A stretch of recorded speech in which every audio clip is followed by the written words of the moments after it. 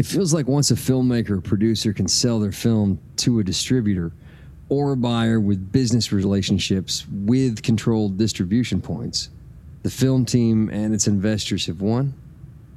Yes and no. It's an incredible thing to make a sale to a buyer.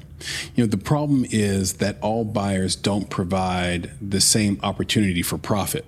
For example, many indie films end up in services deals. What's a services deal? It's a contract in which the rights holders of a film trade those rights to exploit the film via streaming platforms like SVOD, AVOD, VOD, and others. These are usually 10 to 15-year commitments, hopefully 10. They include no theatrical run, and unfortunately, little effort and creativity, frankly, around branding and marketing exists. What am I missing here? Why won't this type of distribution make money?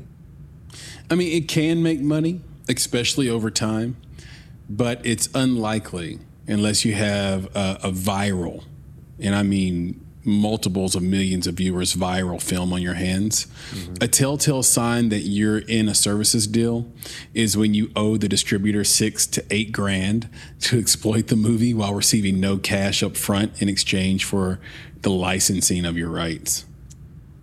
Why would anyone take that kind of a deal? In a couple of words, hope and hubris. Creatives will always believe their work deserves eyes and deserves money, and they'll be anxious to get the film into other hands, capable hands, after the grind of making the movie. They hope that the buyer knows something they don't.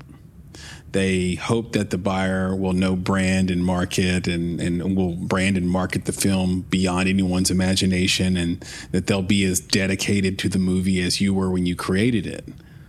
But they won't. And typically no, because they have no financial skin in the game, and you paid them at a profit, I might add, to push the film to streamers. Sure. So a services deal is a win, but not necessarily a financial success. Precisely. Ultimately, as an investor, you want to be part of a film with a theatrical run, then a streaming run, or even day and date.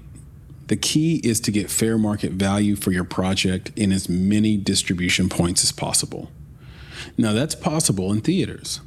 If you take a services deal and the streamers you land aren't named Netflix, Hulu, or HBO Max, it's not possible.